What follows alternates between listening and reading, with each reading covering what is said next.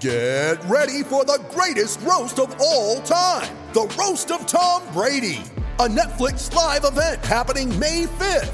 Hosted by Kevin Hart, the 7-time world champion gets his cleats held to the fire by famous friends and frenemies on an unforgettable night where everything is fair game.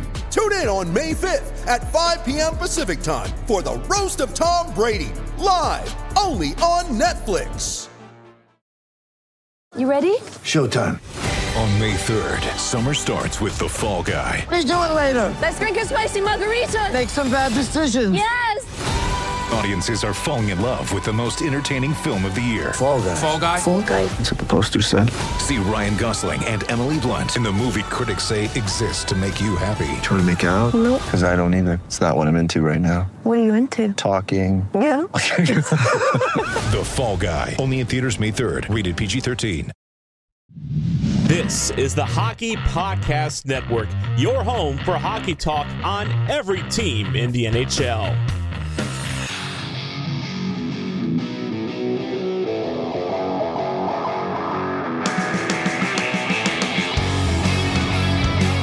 This is the Broadway Boys podcast through the Hockey Podcast Network, and we are back with Season 3, Episode 22. As Christmas is now over, and the NHL is coming back today to do COVID testing, which should be very interesting. I don't know what to expect, but I guess I got to start this podcast off with asking Andy, how are you doing? I'm doing good. I'm very full. I've eaten a lot of food over the last few days, being the holidays and all. That's when I allow myself to indulge a little bit more. Well, you know what? No, that's a lie. I pretty much always indulge. It's never good. But I feel a little bit better about it because it is the holidays. And yeah, like you said, NHL teams are going to come back to their practice facilities today to do some testing and after the holidays. So yeah, tentatively right now, the league had pushed postponement a day until the 28th. We'll see what happens after today. You know, we'll see if there's a few possible outcomes to this, but I most likely suspect, based on just the way things are escalating, news will not be good, and it will most likely push the opening up to the reopening to the season back further. But yeah, I don't know. I guess we're gonna see it leak out on social media in due time. Yeah, and it's funny. We were talking about this, when we weren't recording, but the New York Rangers have actually been pretty lucky in terms of the COVID outbreaks. You look at the teams like the New York Islanders, who at one point were just completely decimated. Toronto was, and Detroit was, and there's so many teams that were hit so hard, and it's kind of surreal that this is happening when we really haven't had to talk about it at all. Being a New York Rangers podcast, we've been one of the luckier teams, I think, in the league. Tenorti, I think you said, was the only real player to maybe test hot. I know we had like a Strome scare, but I don't even know if that was really. They never actually officially announced whether he had COVID or not. It was kind of just a protocol, and he didn't really miss too much time. So yeah, the Rangers got pretty lucky so far. We'll see what this month brings. It's New York City is a hotbed right now, and hopefully the Rangers did the right thing, kept to themselves, didn't go out, and hopefully they'll be ready to go against, I believe they have the Florida Panthers on December 29th, since their game against Detroit has been postponed. But since we last spoke, Andy, I think it's official that the players are not going to the Olympics, which means they have actually quite a few weeks, pretty much the month of February, to make up all these postponed games.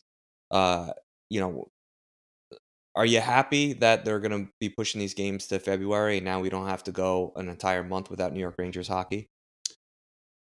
Yeah, I mean, obviously, it's very disappointing that, again, the NHL will not be participating in best-on-best competition, especially the Olympics, because it is a good grower for the game of hockey. But listen, I don't think anyone thinks it's the wrong choice. I just think it's regrettable we're in the situation. As far as then having this time to make up games, it's obviously good because the way it was going with so many postponements, a lot of Kansas games were going to get tacked on or shoehorned in during the home stretch when points are so hard to come by and very important because teams are making their final push. So it's nice to have a little bit of space. Obviously, a lot of it's contingent on whether or not the buildings for each individual team isn't booked up. But again, the way things are going, and February being a pretty cold month, yeah, at least hope that there's some building availability for these teams to make up their games. And there's listening to Marek and Elliot Friedman talk about it. They have floated the idea that there's talk that if they can't get good building availability, there might even be the possibility of like neutral site makeup games, but they're clearly not. That's just like a last contingency if need be, or at least trying to figure out a way to cut off the threshold fairly for all the teams. But yeah, I mean, it's definitely good in a sense that you now have all that time to either,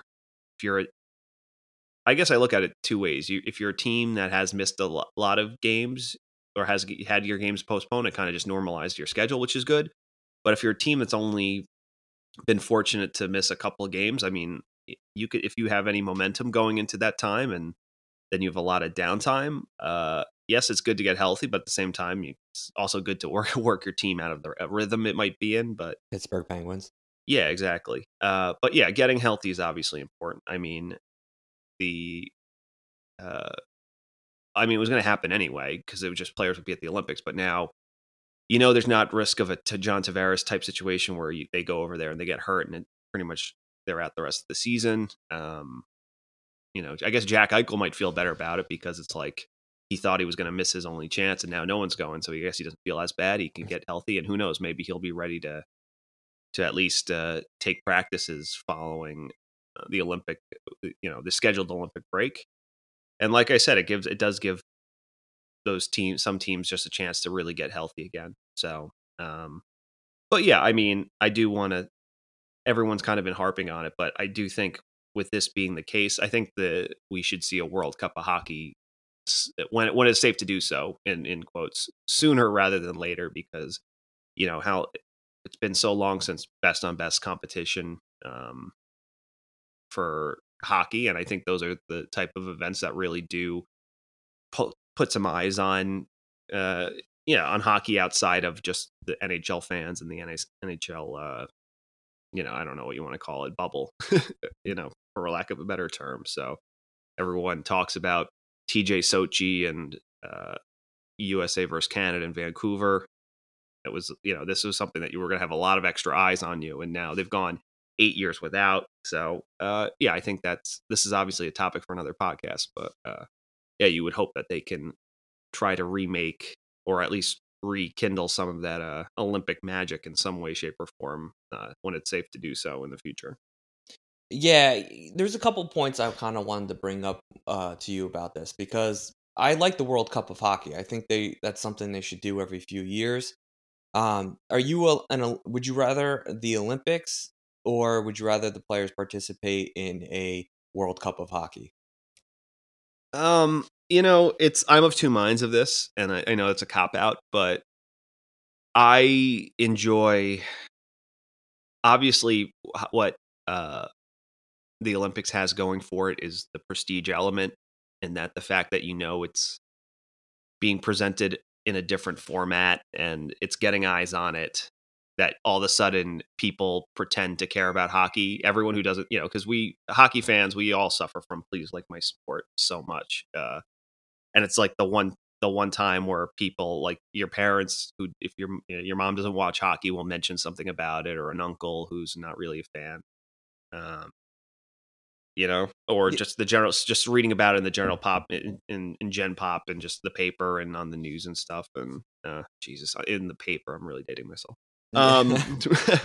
But that being said, there's also there's a lot of I guess you get a lot of like blowout games, and the time slots are strange.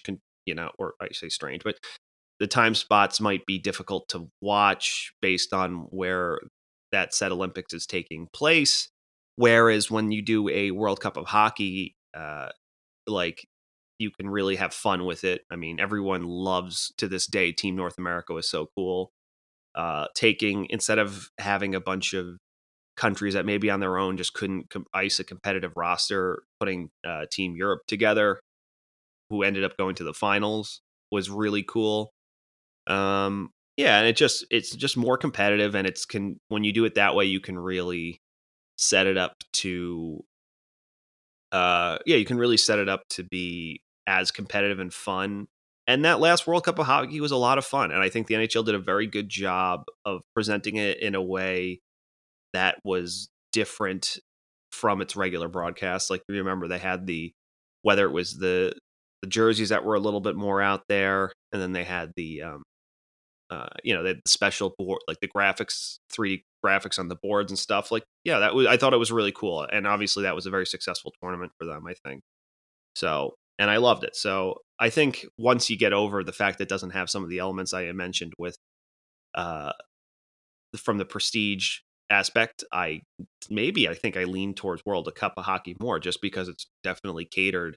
But I say that as someone who is already a hockey fan, and it's definitely catered towards hockey fans, whereas obviously just the Olympics are going to have more eyes on it, and it's kind of cool to feel like everyone else is kind of swept up in this thing, whereas the other one maybe I enjoy watching the hockey more, but I also know it's a little bit more, it's not going to reach as far. So I think that's the trade-off. Yeah, I kind of agree with you. I'm more of a World Cup of Hockey guy if I had to choose between the two. And I say that only because if you look at how the Olympics would be set up, there's only, I feel like, a few teams that are really competing for a gold medal. You know, it's going to be like the Sweden, Canada, US, Russia, and then, Finland, it depends on the year, but I feel like you might get like a random, Finland team that will be able to compete. Not that like those teams are like not competitive, but overall, I think just like compared to a team like a Canada, it's basically Canada's to lose, and you got to hope that someone has a good enough team to be able to beat them. So that's kind of my take on it, and I could be absolutely completely wrong in my analysis of that. But a World Cup of Hockey, having a team Europe and having a team North America, like with the young guns, I kind of like that. And then you still have the Canada team, you still have the US team, and there's still like the major European teams. So overall, I just feel like the quality of hockey, each team is so much more competitive compared to an Olympic tournament. And maybe it's just because there hasn't been an Olympics in such a long time with NHL players that my interest in it has kind of dwindled and been evaporated. But I'm definitely more of a World Cup of Hockey. And I had another question, Andy. Like, it's going to be 2022, and I know you still might, apparently from your comments reading newspapers, you might still get your milk delivered. I don't know, but it's 2022. Does, like, obviously the Winter Olympics run through the NHL season. Like, basketball has the same exact season, but they play in the Summer Olympics. We live in a world where you don't need it to be freezing cold to have an ice surface. You can actually play hockey in the summer. If in case you're wondering, why don't they just move the hockey to the Summer Olympics and just do it then, instead of like dealing with this chaos, dealing with pausing the NHL season? I don't think anyone's going to lose sleep over, oh, it's the Summer Olympics, I really can't get into hockey. It's like, come on, really? I feel like more people would watch because more people are out. You might, be going to restaurants a little bit later. You can watch the Olympics. I feel like, more people would probably watch, hockey during the Summer Olympics than they would in like the winter time. I don't know. Especially because you're competing against football playoffs. It's just, there's too many distractions in the winter. I mean, you're absolutely right. And first off, no, I do not get my milk delivered. I have a cow tied up in my basement. Oh, okay. And second, because hockey originally was in the Summer Olympics. Yes, it moved. And it moved. And I don't know, it's one of those things where they then made some weird rule where it's like hockey, anything involving ice was going to be, I mean, I understand for branding purposes why you play it in the winter. Right. It makes sense, but I don't know. I don't know. As far as the IOC goes, I don't know. For them, I think at the end of the day, I don't really know where their loyalties lie. I guess it is hockey that big of a needle mover for them that they're going to make a special exemption to move it back to the summer. I don't know. I really don't. I don't know if because they just get so many eyes anyway, and they have so many. Obviously in the Winter Olympics, hockey and figure skating are their two they're two marquee draws, right? Yeah. Because I don't think many people are watching. You might have it on the background. There might be curling and bobsledding and free style skiing and all this, or cross country skiing. But those are the ones that people watch. They watch figure skating and hockey. I obviously would love to have it at least, even if it's just a one-time thing. But I just don't know. I think when they're looking at future sites for games, then now you have to add there has to be a rink involved. I don't know if that's kind of what makes it difficult. Then is that another thing to try to factor in, because you're trying to find a place that will have, or at least an Olympic city that will have, where now you need a diving facility, a facility with pools, a facility for diving, an ice rink. I don't know if that's what would make it difficult, but yeah, I mean, I guess there's no reason they really can't do it. It's just, again, I don't know. It might just be one of those things where they're just chalking it up to, well, we're going to still have ice hockey, and it's just not going to be best on best. It's going to be, or the NHL's not coming, so it'll just be, again, you assume that Russia will most likely run away with it, unless you have another team, like a scrappy German team that can push them. But if KHL pros are going to go, then most likely Russia's going to take it. But who knows? I guess we'll see. Obviously, then much has been made of, well, then send like the World Junior team. But again, if you could take some of the best World Junior teams, if you put them up against KHL pros, they're gonna lose. It is what it is.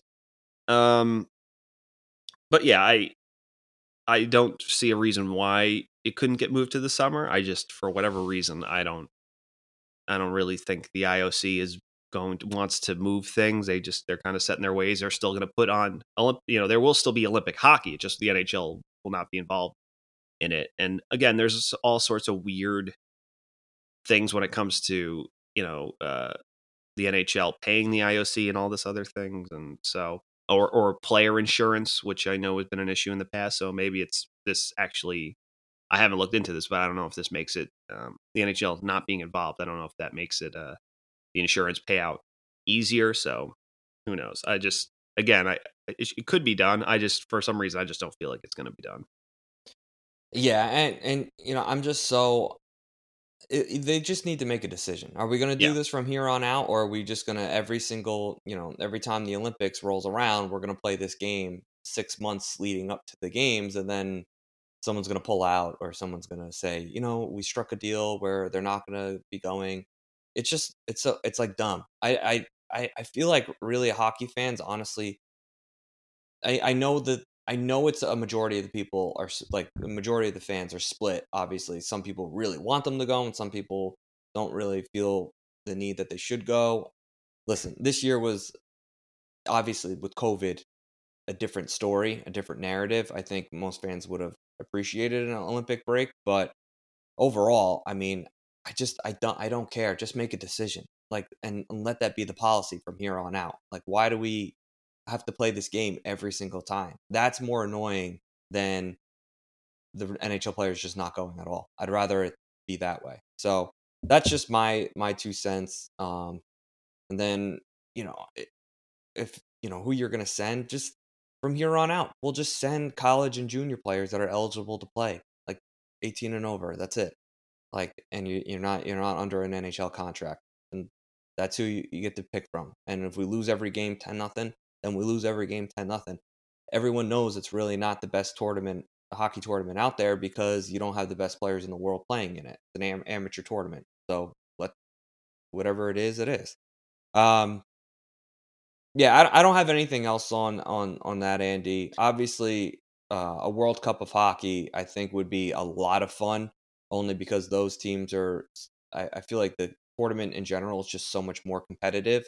The one thing that I will say is that, like, a team with North America, I want it to be like the Young Guns. I think they need to keep that because I think that's so much fun. Even though there are players that would make their respective country's team, I really do think Team North America getting all the younger stars is such a cool narrative to have. And if you're trying to grow the game, I think more casual fans will be like, wait, Team North America, who's on this? And then, they look like, oh, it's all the good young guys. And then you get attached to those names and you might, follow them in their respective NHL careers. And when, they hit age, they get to play for their respective countries. I think that's such a cool thing that the World Cup of Hockey has that Yeah. they should definitely do and keep. Yeah, and you remember, obviously, Team North America was the best young players from Canada and the United States. It would be interesting if they just made it like a Team Young Guns where it was all around the world. So, Yes. I mean, Kaprizov is older than we think, so he's like already 24 or something like that. But so he wouldn't make it. But yeah, it would be cool. I mean, then a player, maybe a player like Capo Caco would be included, or do one just from like Europe, like a Europe Young Guns team. Yeah, that would be good too. Because again, I haven't looked, but if Svechnikov and Aho are still eligible, but yeah, it'd be really interesting. And again, it's amazing how from 2016, like that, the legacy of that still lives on. That team was so much fun. They were, at the time, I had never seen a team play that fast and that skilled. It was just such a fun atmosphere. So, and yeah, it would be cool to see the next generation. But I mean, again, the sad thing about all this is that we have not seen Connor McDavid represent Canada yet. We haven't seen Connor McDavid and Sidney Crosby play in the same team yet. Like, that's kind of a travesty. So yeah, I mean, again, this will be a topic for another podcast, but I do think it's something now that the NHL should look into, because yeah, I mean, it puts eyes on the product, and I think it's just good for the game. So, and you got a player like McDavid, and it's tough enough where he's playing in Edmonton to really he's not on the East Coast, so a lot of times those teams out west, they do get overlooked. And it's hard. There's no highlights. The games are on late on the East Coast, so it's really hard to kind of draw attention to the casual fan, especially the more densely populated cities on the East. But that's just the nature of the beast. So if you're not going to have any the international tournaments being held where these NHL players can compete and play together and kind of grow the game that way, I mean, the fact that we just can't figure out anything consistent is just, it's sad. Like, whose fault is that, Andy? I mean, listen, a lot of it does fall on the NHL. So it's Bettman. You can just say it. Yeah, I mean, Bettman's fault once again. Yeah, I think it's tough because I think, in my personal opinion, I think Bettman has done a good job with things that fans don't really take for granted or don't realize, in terms of, at least, not that he programs once it's on. Obviously, the league has a say, but they're also at they're kind of at the mercy of their partner in the deal, in terms whether that be NBC Sports for the last few years, and now ESPN and TNT. But yeah, obviously the outdoor games have been a big success and a moneymaker for the league. And yeah, I mean, prior to the pandemic, some of the numbers for their cup finals have been excellent, but especially they had a nice little sweet spot, it seemed, between that kind of almost peaked right around Chicago winning their last cup, the Rangers and the LA the year before, and then Chicago winning their last cup. They really were in the sweet spot from 2012 until 2014, 15, and then things were kind of declining.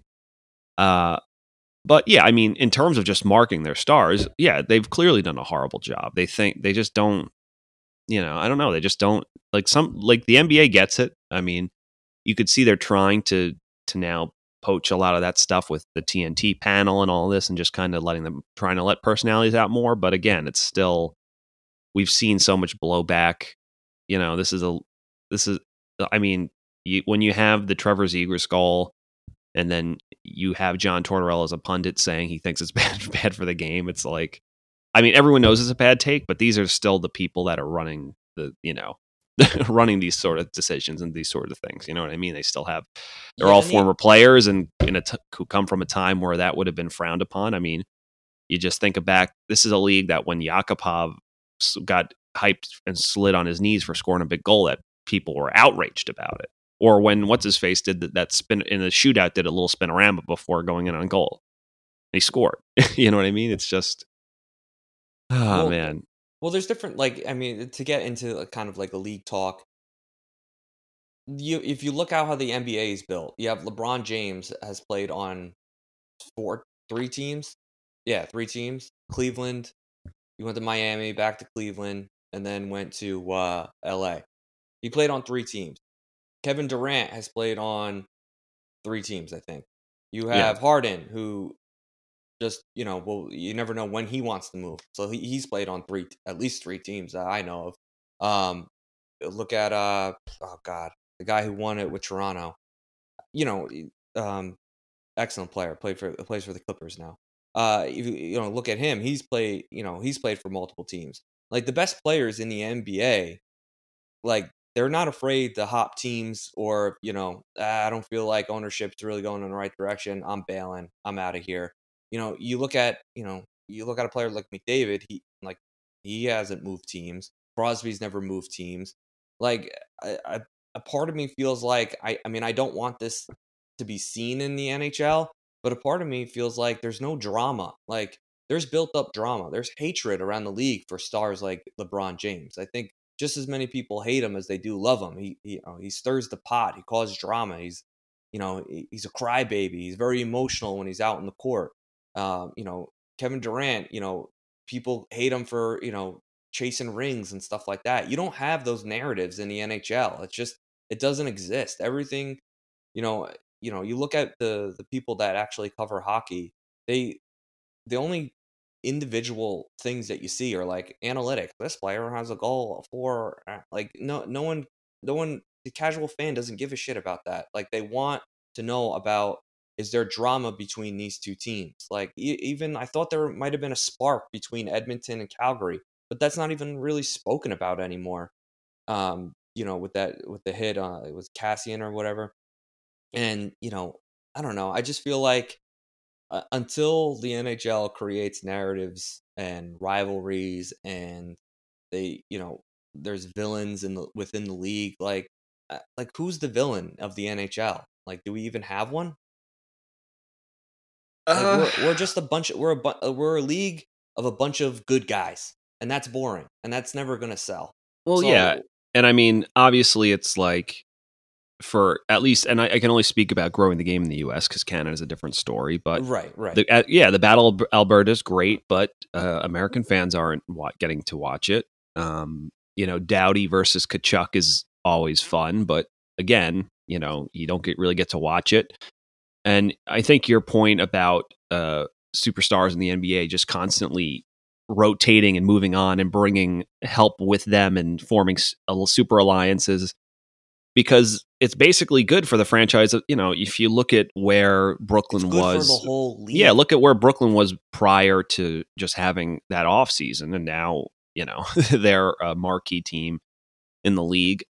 Obviously, the Knicks have been terrible for a decade, but they're the Knicks, so they're always going to have eyes on them. So they're kind of more immune to maybe not having that. But yeah, you just look at like whether it's LeBron, with the Clippers, then moving to the Heat, and then now it's not that the Lakers need any help either. But yeah, but to your point is that it's good for the league that players will say, well, I'm going to go play. So if you have a franchise, I feel like the franchises in the NBA that are down, it's not like you don't have Buffalo / Arizona periods of being, down that long. You might, at least in a decade, you might at least have one or two more fruitful seasons. You know what I mean?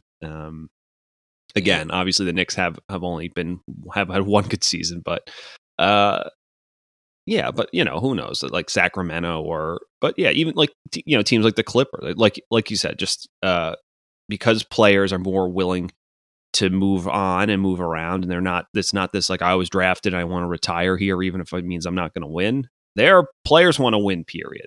They want the ring. So, and it's good for the league because it just has eyes. All of a sudden, now this franchise has eyes on it. You know what I mean?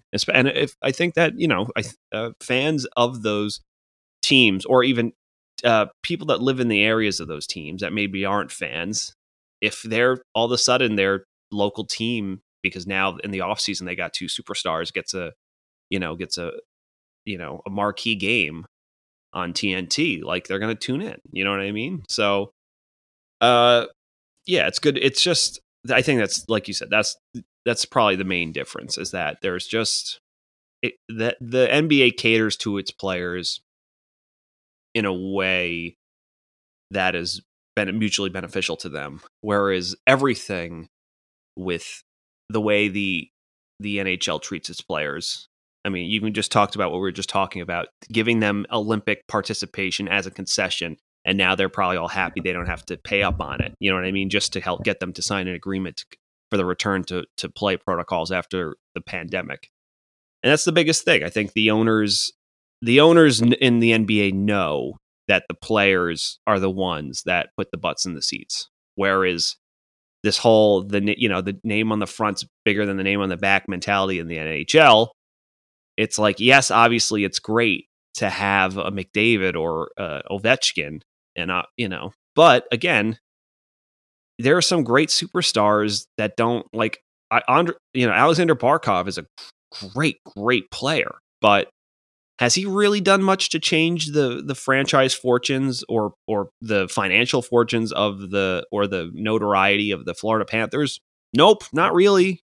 And I would say he's probably been a top 5 player in the league, low key, for the last 5 years.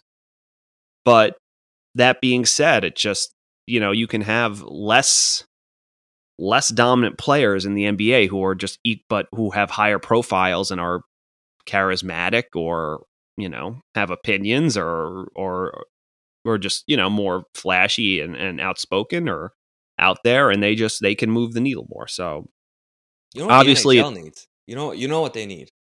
They need a flat earther. They need a Kyrie Irving guy that's like conspiracy theory, like not. I mean, I feel like that's already, but like a flat earther, like a story to break like that. Like, give me someone. Let's say I'm going to pick a team that's kind of middle of the pack that will draw attention, that there's hype around.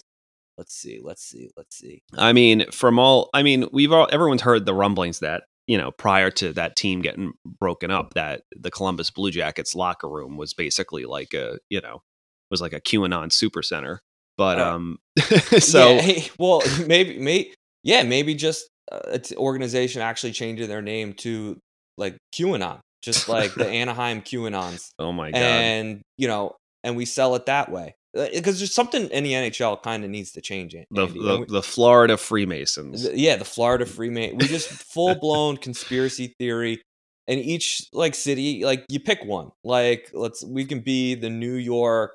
The New York coastal elites versus coastal elites, and Philadelphia moon landing. Like we pick one, and and there's buzz around, and then people. I feel like more people would be attracted, because a lot of these teams, they don't have, like, when you think of the LA Lakers right now, it's LeBron James. You don't even say the Lakers. It's, oh man, is LeBron going to get to another championship? It's not even can the Lakers get to a championship? It's like, can LeBron? And I feel like, around the NHL, really diehard hockey fans will say, oh, you think McDavid will make the playoffs? You think McDavid will win a round? Like, there is that, but, the closest thing we have to it, Andy, I think personally, is, and this is like crazy, is Austin Matthews, the Toronto Maple Leafs, and Justin Bieber. Like, there's a little hype around that.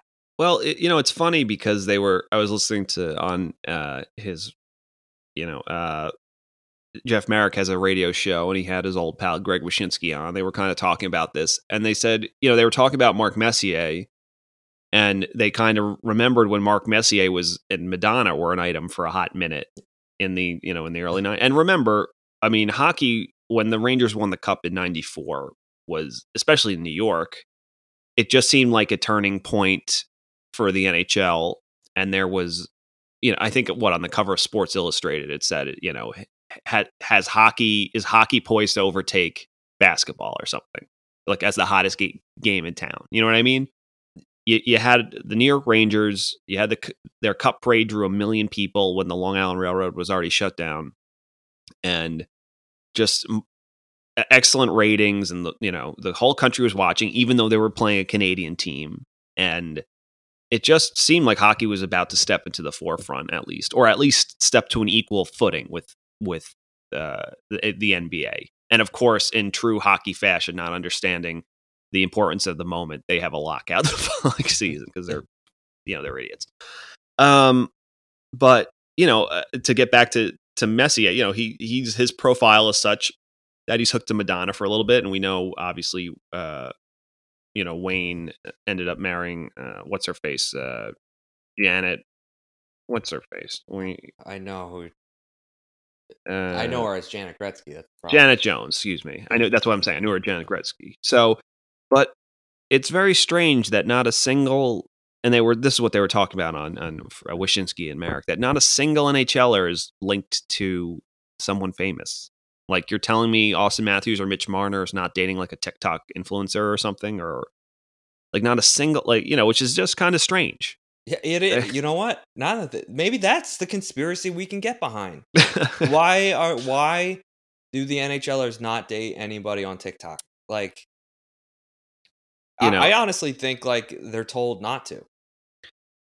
I don't know if it's a thing where it's like, obviously, hockey player on the road a lot, but so are NBA players, and they have plenty of there's plenty of power couples, right, in the NBA. Yeah, it's just weird. Or I honestly feel like power couples are down in almost every league. I just think it's one of those things where I feel like NBA, or at least in the NFL, or not at the NFL, the NHL. I do the sports wag is such its own thing, where I do think there's something where it's like, oh, then you're going to have to go to all the games and wear the studded jacket and the team party. So I don't know if necessarily those players want someone who is, independently famous or more famous, which they most likely would be, because again, the NHL, Connor McDavid's walking around in New York City. I don't think, unless you're really looking for him, I don't think he's going to draw big crowds. You know what I mean? So yeah, I don't know. It's just kind of strange. It's very funny that I'm trying to think again. I know that like Mike Fisher was with Carrie Underwood. Yeah. But other than that, like, but they were kind of boring. Well, I mean, she's Nashville based country artist, and he was playing for the Predators. Then yeah, I don't remember. I think one of what's his face from the LA Kings dated a Real Housewife for a little bit or something. Yeah, you know what? Sean Avery did. He kind of stirred the pot a little bit.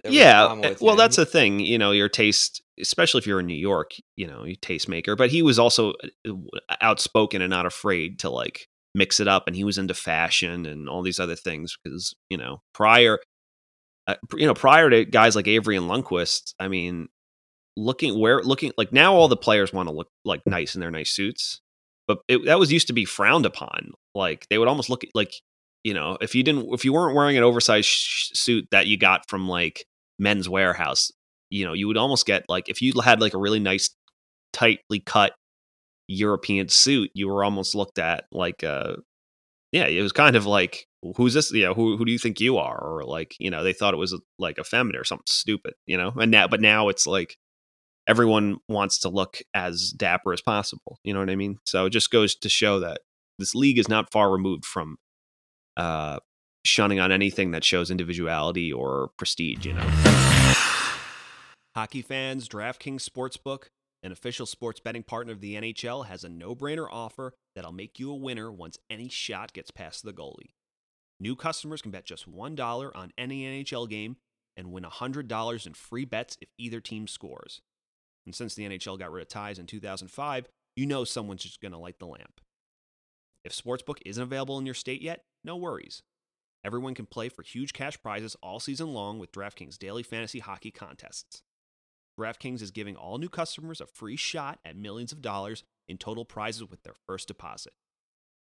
Download the DraftKings Sportsbook app now, use promo code THPN, throw down $1 on any NHL game, and win $100 in free bets if either team scores a goal.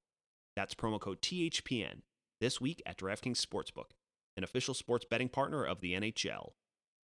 Must be 21 or older, New Jersey, Indiana, or Pennsylvania only. New customers only. Minimum $5 deposit and $1 wager required. One per customer. Restrictions apply. See DraftKings.com/sportsbook for details. And if you have a gambling problem, please call 1-800-GAMBLER. Yeah, and it's a shame because I feel like there are the personalities are there, right? I think the real hockey fans know who the characters are around the league, where the drama is, what teams I think are vilified and which teams aren't. Although I do think compared to the NBA, we basically have no villains in terms of teams. Like, is there a team that you actually hate? Like as a Ranger fan, well, yes, I feel like Devils and Islanders, obviously. Well, for instance, everyone, as much people as obviously Tom Brady being one of maybe the greatest quarterback of all time. There's a lot of people that are like, he can't win another one. So de facto, whatever team he's on becomes the villain team. Obviously, everyone's like hates the Patriots for so long. Now, everyone just with Tampa Bay just doesn't want Brady to keep winning. So there's that. Tampa could three-peat, but does anyone really hate the Tampa Bay Lightning? No. And that's it's weird how they can. I mean, it's not. I'm not saying it's anywhere near the same amount of dominance as Tom Brady has had, but you don't have any. It's not like you have any stacked teams, perennial like powerhouses that everyone loves to hate. You know what I mean? You don't have a Dallas Cowboys, no matter if they're good or bad, that everyone's just like, holier than thou. I mean, obviously, I think Jay Fresh on Twitter, on social media, had a poll of like the most about, who were the most despised fan bases. And obviously Toronto won because they're one of the largest fan bases, if not the largest fan base in the league. And they're insufferable no matter, or at least it seems their fans come off. And I say this as a Ranger fan who knows that Ranger fans every fan of every team can come off as insufferable, depending on the market size. But I don't know, man. It's just like if the Leafs were an elite team year in and year out, then maybe they could be like the evil empire of like, obviously it's like, there's a sanctimonious, this is our game and it's an Ontario game and all this other stuff. But they're not though.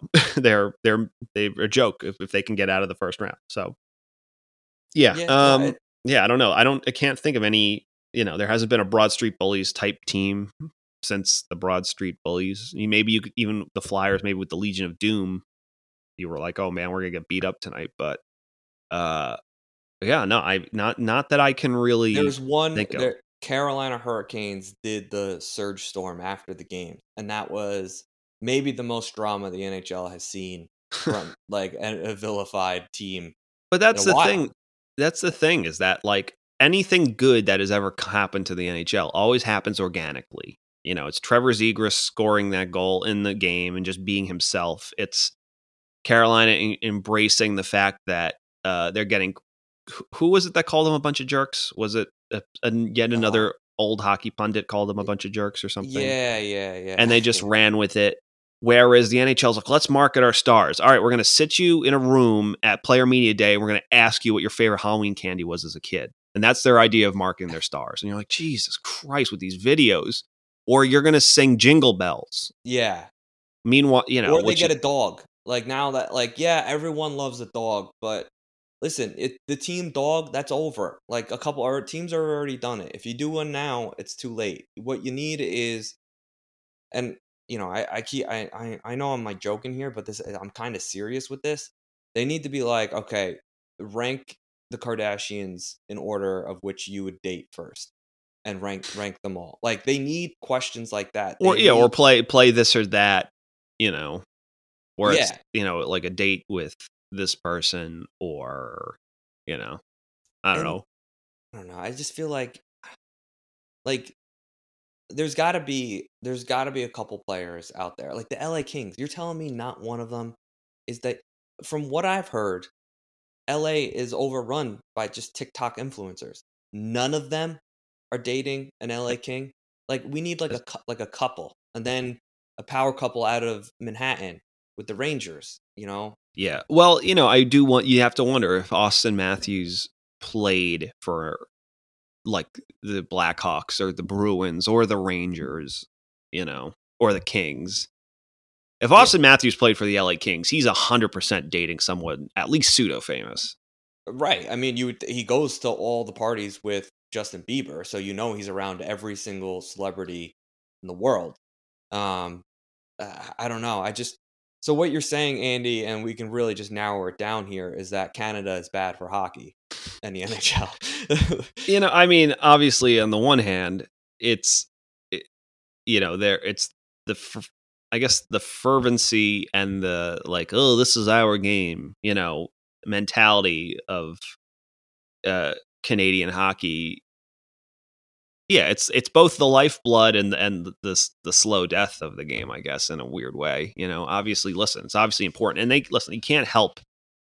I don't necessarily think it's Canada's fault. Nobody watches baseball anymore. The old traditions of America's game, it slowly fades. You got to be. Well, I think if you look at the or the way that soccer or football around the world has keeps growing, is that it's billed as the world's game. It's like, so you don't feel there's not tribalism around it.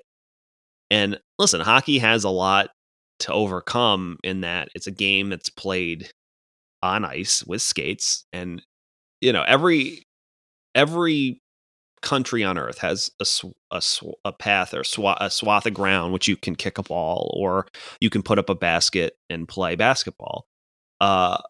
Hockey is an expensive game to play, and it requires special conditions and lots of equipment, and so there's things it's working against, obviously.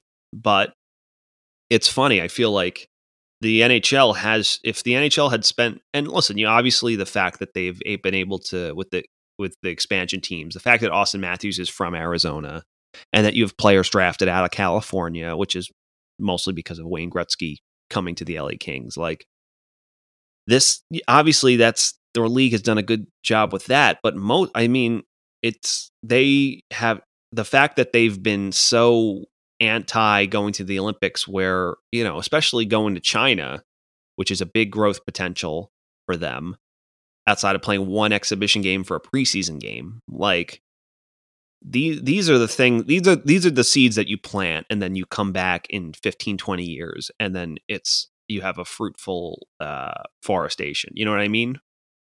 Those are the things that I think the league has done a maybe not such a good job in investing in their global reach. Because obviously you're always going to have, obviously you still have your Nordic countries and Russia and Eastern European countries that will have hockey and will be part of has their various leagues where it's played. But just doing it in Latin America, in Africa, and like other parts of Europe and in Asia, like, yeah, I think that's the thing. And everyone talks about the sanctity of the hockey sweater, not wanting to put logos on it. But meanwhile, you want to talk about that, but there are NBA jerseys that have logos on it, and European soccer jerseys that have logos all over it. And if you hung a Rangers jersey next to a Manchester United jersey and a Boston Celtics jersey, they're not going to know the Rangers jersey, even though it doesn't have a look anything on it except the Rangers logo. You know what I mean? So you want to talk about prestige, which has more prestige. So right. But again, these are bigger picture things. And it's funny. I think you and I have recorded this. The NHL doesn't have enough personality. Multiple podcasts, multiple times since we've started this show. And again, it continues to be the most prevalent problem in the league, because obviously we're always talking about trying to make the game faster and this and that, but I still love watching hockey and I enjoy it. And yeah, obviously you always want to make little tweaks to make it a more fun game, but I think its biggest problems are off the ice, if that makes any sense. I completely agree. I think the on ice product is excellent, and I think I think the league prides itself though on looking at, look at Florida. The Florida Panthers are competitive. We're doing a great job here. It's like, you guys, that's not what the league really needs. That's not helping anything. Like, I understand the warm weather markets like Tampa and Florida are doing great, and you want to pat yourself on the back, like, oh, look at Anaheim, the Trevor Zegras goal. It's like, that's not the problem. The problem is that if you want this league to gain traction and build fan, and I know there's going to be a lot of people that are just shaking their head at me, but you need off ice drama, and you need a player to step up and be like, this organization shit. I'm kind of packing my bags and leave.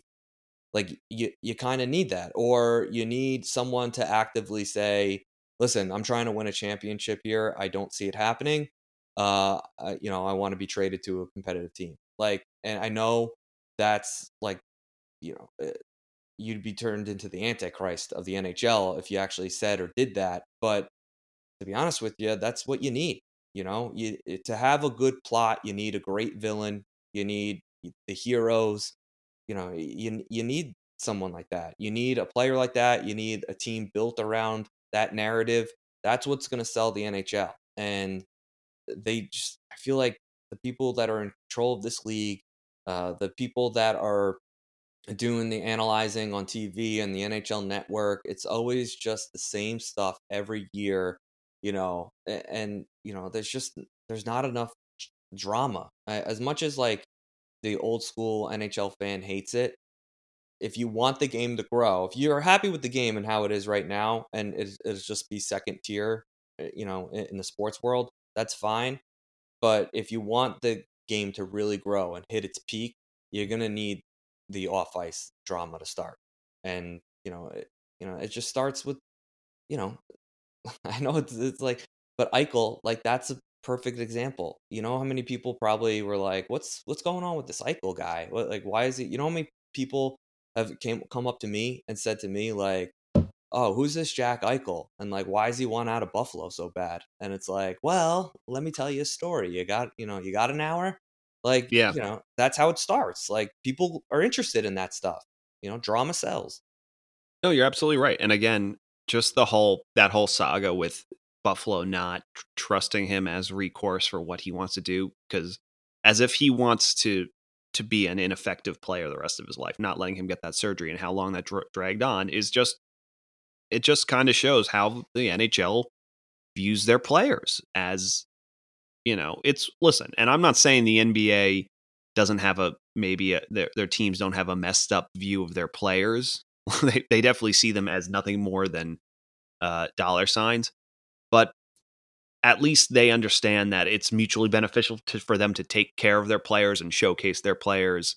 And then they wouldn't be in a situation like Buffalo that, since Eichel's been unhappy since he's been there, or Tavares eventually leaving the Islanders, or all these things where you've had maligned players just leaving there and like being disenfranchised because they feel like, whether you want to say it's GM incompetency or owner incompetency, or, the complications of the salary cap, or the way it's frowned upon to have players leave.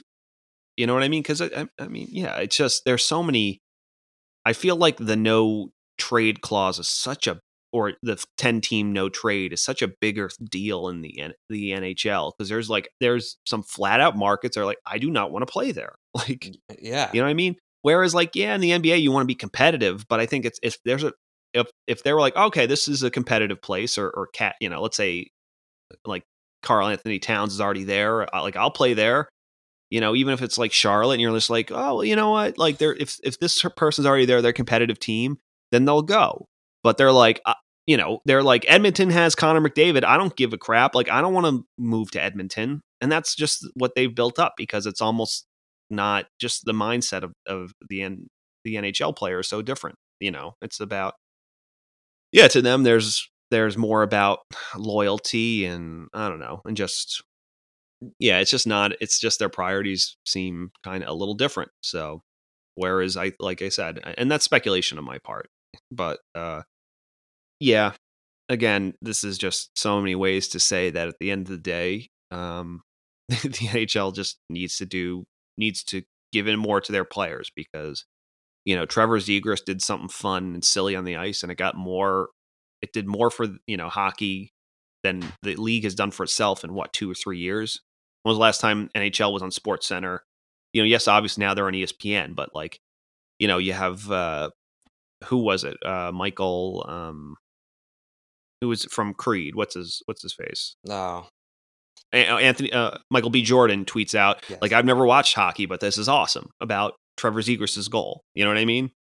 Right. And now Right. all of people, everyone's a Michael B. Jordan fan, so now they're all watching the clip too. You know what I mean? And that's the thing. And yet this is the same, and literally on the same day, you have John Tortorella on an NHL produced thing, show. And yes, everyone knows it was a bad take, even the other people in the show.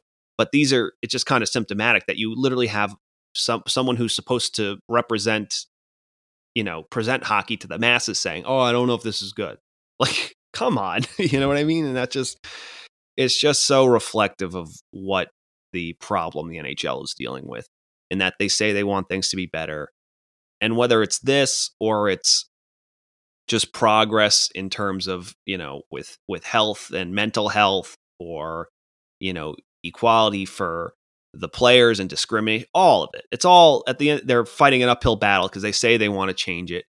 But there's still all these weird mindsets and people in place that don't really want it to change, or deep down, or they just still value this over that. You know what I mean? Or think this is bad, or this is, it's more, hey, at the end of the day, it's more about the team and keeping your mouth shut and just digging it. So, and obviously when we mention, I think when you think about some of the greatest hockey players in history, obviously you think of guys like Mario and Wayne, but again, those are obviously two of the biggest players ever, or at least two of the more, most productive, legendary players ever. But you also, I think of Brett Hull before I think of guys who were maybe better players overall, but just weren't as flashy, loud personalities. You know what I mean? Just, they were more out there. They're more prevalent. You know what I mean?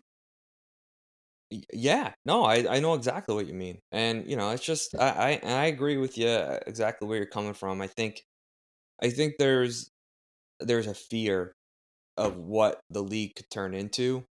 But, I think the league is going to have to, it's going to have to change. Like, if you're gonna, like, there shouldn't be there's the biggest drama around the league shouldn't be is the Arizona Coyotes going to pay their rent for their ice rink. Like, that we don't need that. We need like oh my god, like, so and so's dating so and so, like, and then he dumped her.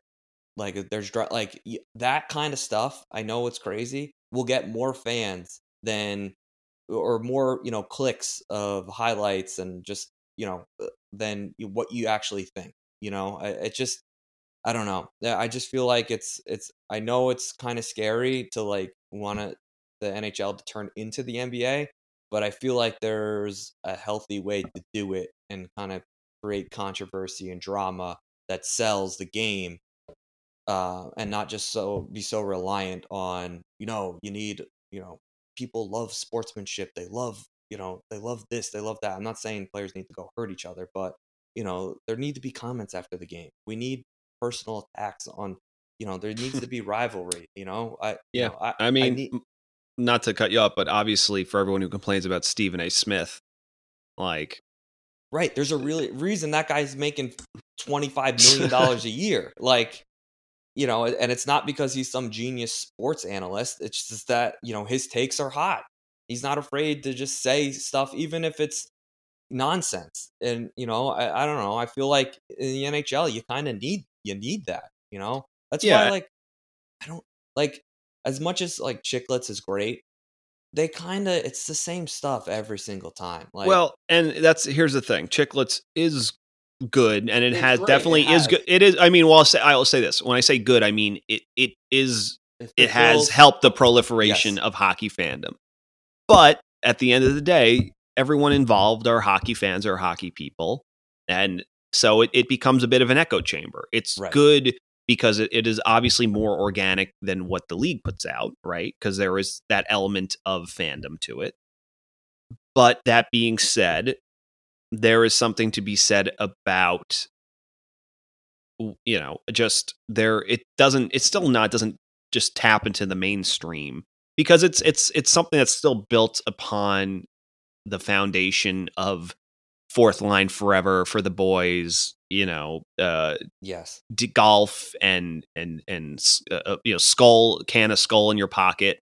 It's hockey, you know what I mean? Which is, and say what you want about Stephen A. Smith, he's not synonymous with basketball or football, or he's synonymous with Stephen A. Smith. You know what I mean? That's I think the biggest difference is that the NHL's biggest hurdle is that they need to find a way to, they shouldn't be afraid of opening up their game to outside influence, which seems to be their biggest fear, you know, or they say they want to, when they want to be embraced in a way. And even you see a bunch of brands. I saw a commercial on Instagram for targeted ad for Bauer gear, where it's like, you know, they always do this. It's like time to bring our game to the masses, and like, this is our barn and my Bauer. And then it's like Sherwood is doing collaborations with, like, you know, a streetwear company in this.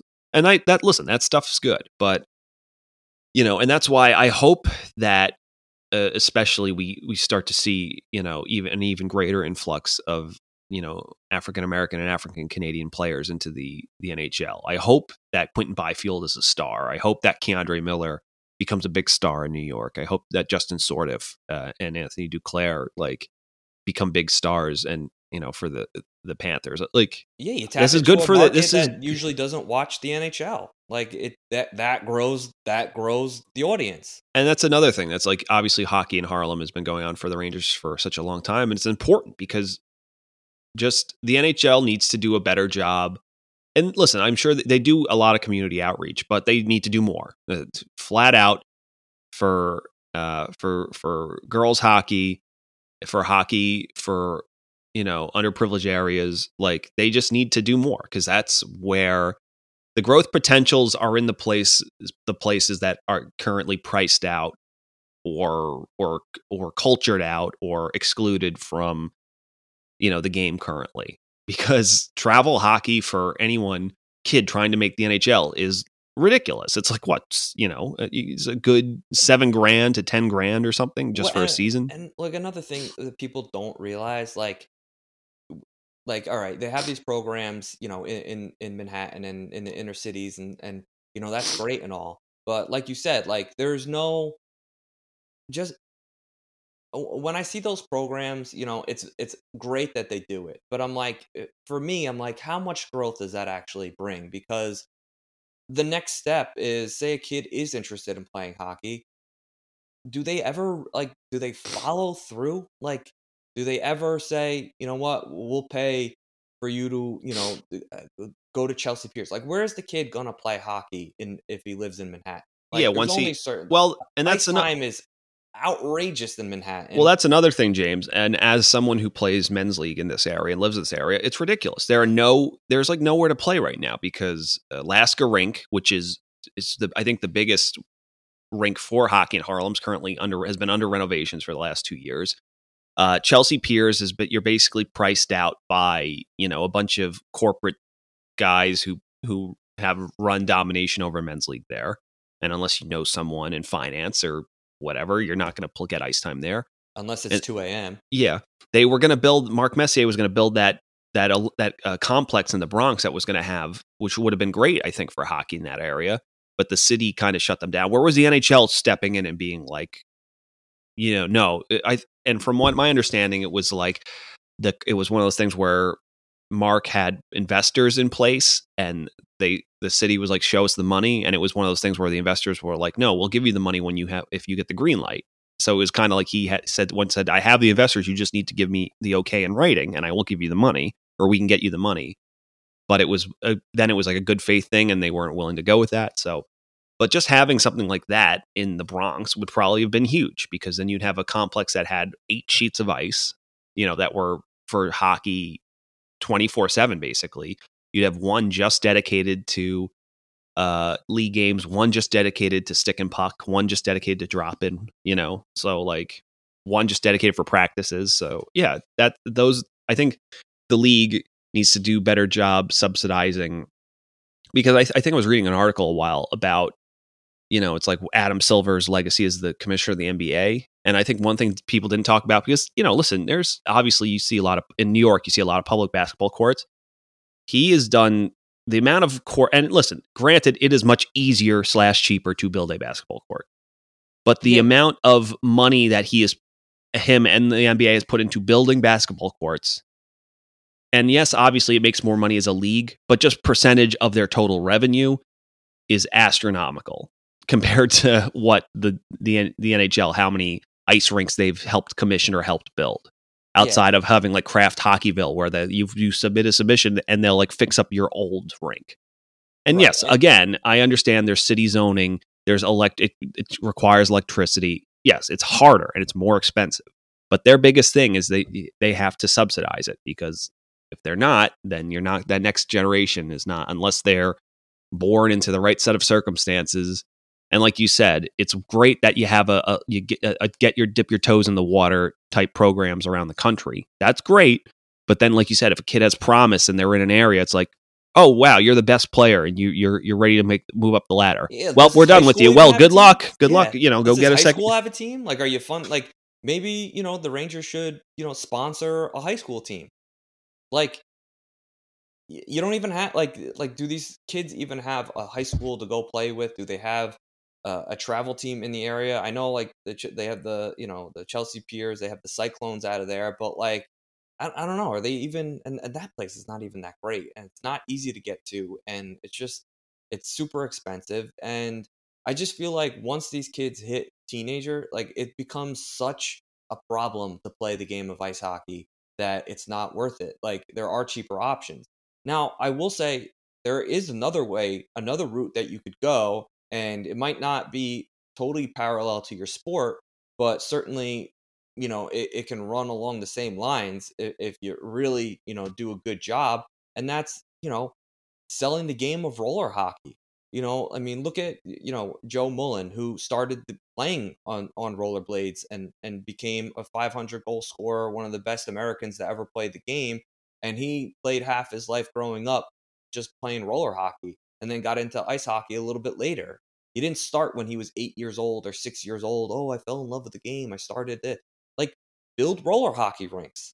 That's easy. It's the same thing as building a basketball court. You can certainly build a roller hockey rink and start, get kids on rollerblades. I don't know. I just feel like it's cheaper, it's easier, it's just as fun. I think kids would have a blast playing roller hockey. You could play it anywhere. You can throw it on and play in the street.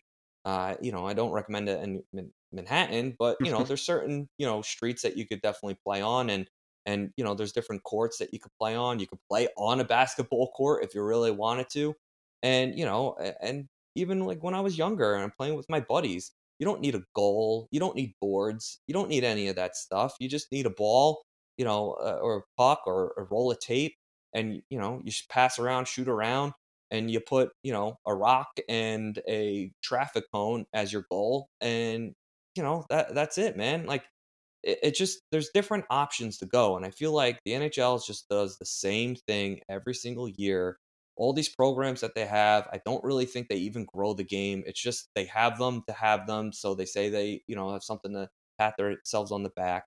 But if there's no growth and there's no other option after these camps, then what's the point? And I'm not saying get rid of them because they're just worthless, but I'm saying, like, don't you think these kids and deserve another option, deserve an outlet, and deserve something? I feel like maybe roller hockey would be a better option since it is cheaper, it's just as fun, and who knows? You can get someone to transfer from roller hockey to ice hockey, I think, than someone just being like, okay, I'll try ice hockey.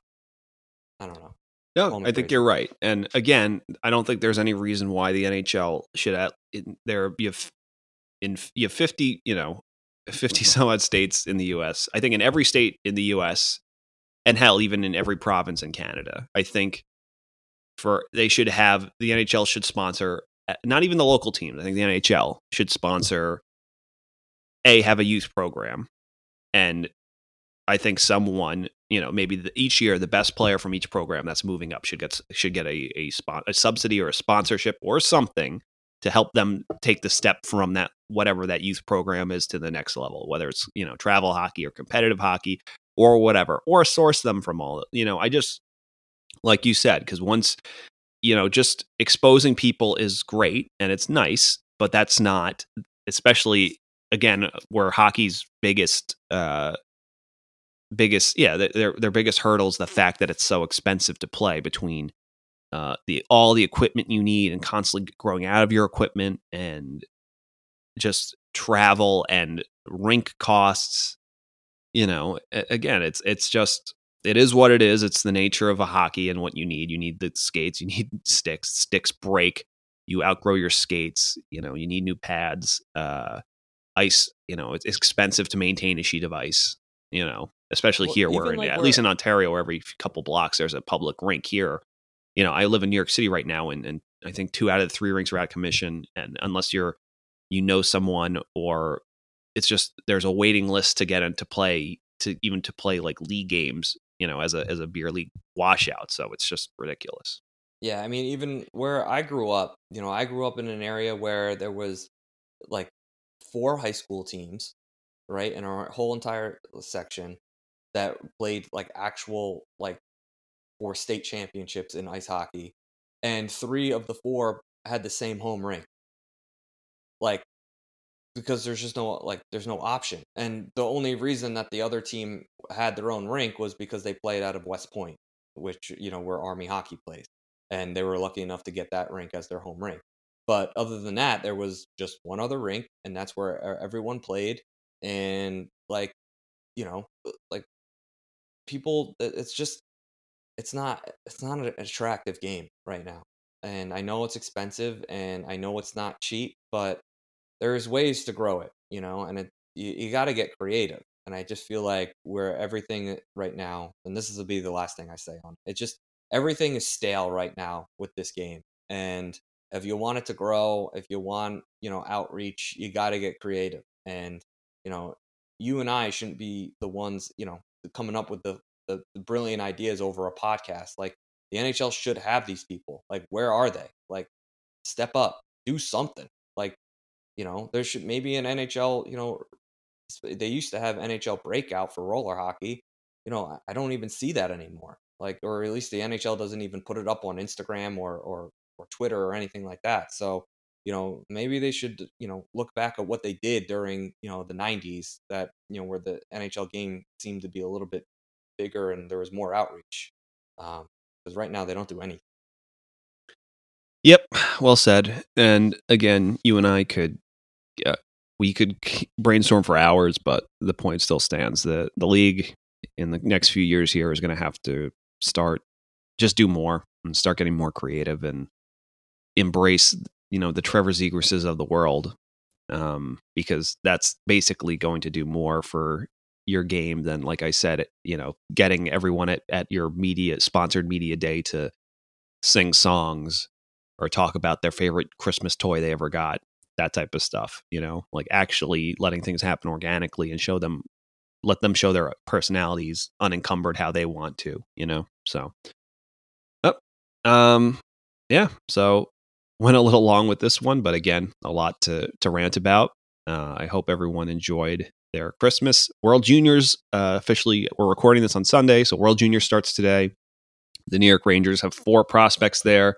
Dylan Garand will be Canada's starting goaltender for this tournament, which is awesome. Will Cooley is also on Team Canada. He'll be probably slotting in and out on the 4th line as a big body, especially the games where he might sit for the games versus lesser competition. But I assume if they play against some of the more high octane teams, they'll want his physical presence there, so he'll probably slot in there. Brett Berard is slotting in on the first line with Beniers and whoever I guess is playing on the other wing for Team USA. And then Kai Vesinen will be playing for Finland. So all in all, the Rangers have 4 prospects going to the tournament. So that's awesome. And yeah, it's a fun tournament always. Keep your eyes on Matt Michkov for Team Russia and Connor Bedard for Team Canada, who are both draft eligible next year and both have the chance to be some of the best. They'll both be in the gunning for first overall pick in 2023 and have, the possibility to be the 2 next superstars with a capital S in this league. So that'll be a lot of fun. The tournament's a lot of fun. So yeah, I guess even though there's no NHL hockey right now, you still have the World Juniors. So that'll be a lot of fun. And yeah, we'll see all of you on Wednesday. Happy holidays, everybody. Thank you for listening to the Broadway Boys podcast. Be sure to follow us on Twitter @BroadwayBoysPod, and please rate, review, and subscribe on Apple Podcasts, Spotify, SoundCloud, or the HockeyPodcastNetwork.com. You're listening to the Hockey Podcast Network on Twitter @HockeyPodNet. New episodes every Monday and Thursday. Download at the HockeyPodcastNetwork.com or wherever you get your podcasts from.